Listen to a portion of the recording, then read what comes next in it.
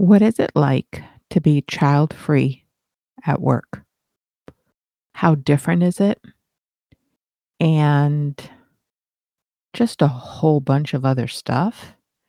This episode is from a recent post on Instagram on this topic, and I cannot wait to share the feedback. That's up next. Welcome to Not a Mama Life, a podcast for child free humans. We celebrate being child free. We honor being child free. This is a podcast where you are seen and heard and celebrated. We will talk about all things life, how we live our child free lives. My name is Rafi, your host. Let's do this. Okay, friends, I just want to say a quick thing here. I am struggling with a really sore throat, so I may sound a little different in this episode, but got through it and I appreciate your support.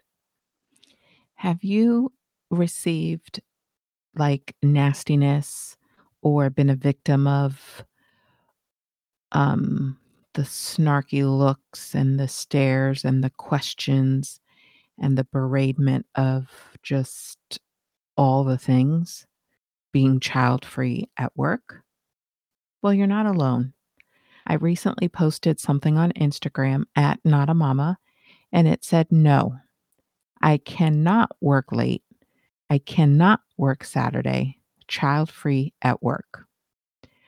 So, being child free at work isn't always easy, right? I hear you. I see you. I am you. So, I get it. So, this post was a hot topic.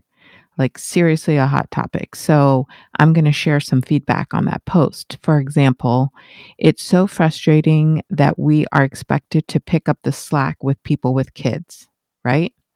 So, that's a common thing that we are expected to cover for those that are going to soccer practice and all of the things. Some other feedback that I got was, the expectation that, "Oh, you can stay. I gotta go because my kid needs me, or I have to pick up my kid, or I have to go to a play, or I have to do this and that for my kid." So the expectation is kind of like, "Oh, she doesn't have a family to go home to." Well, you know what? We do.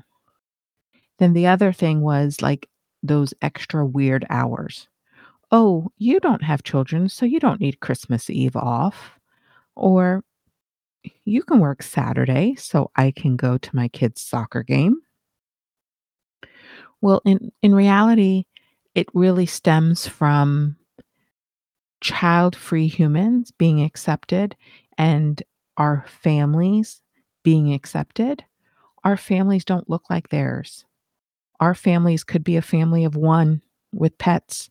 Our families could be a family of 2 with pets. My family is my husband and I and our 6 birds. So, to be honest, I better be able to take time off if one of my 6 birds is not feeling good. I would say I would say that's equal to having a sick kid. So, yeah, being child-free at work sucks, and it's our job to advocate for ourselves and to redefine what family is.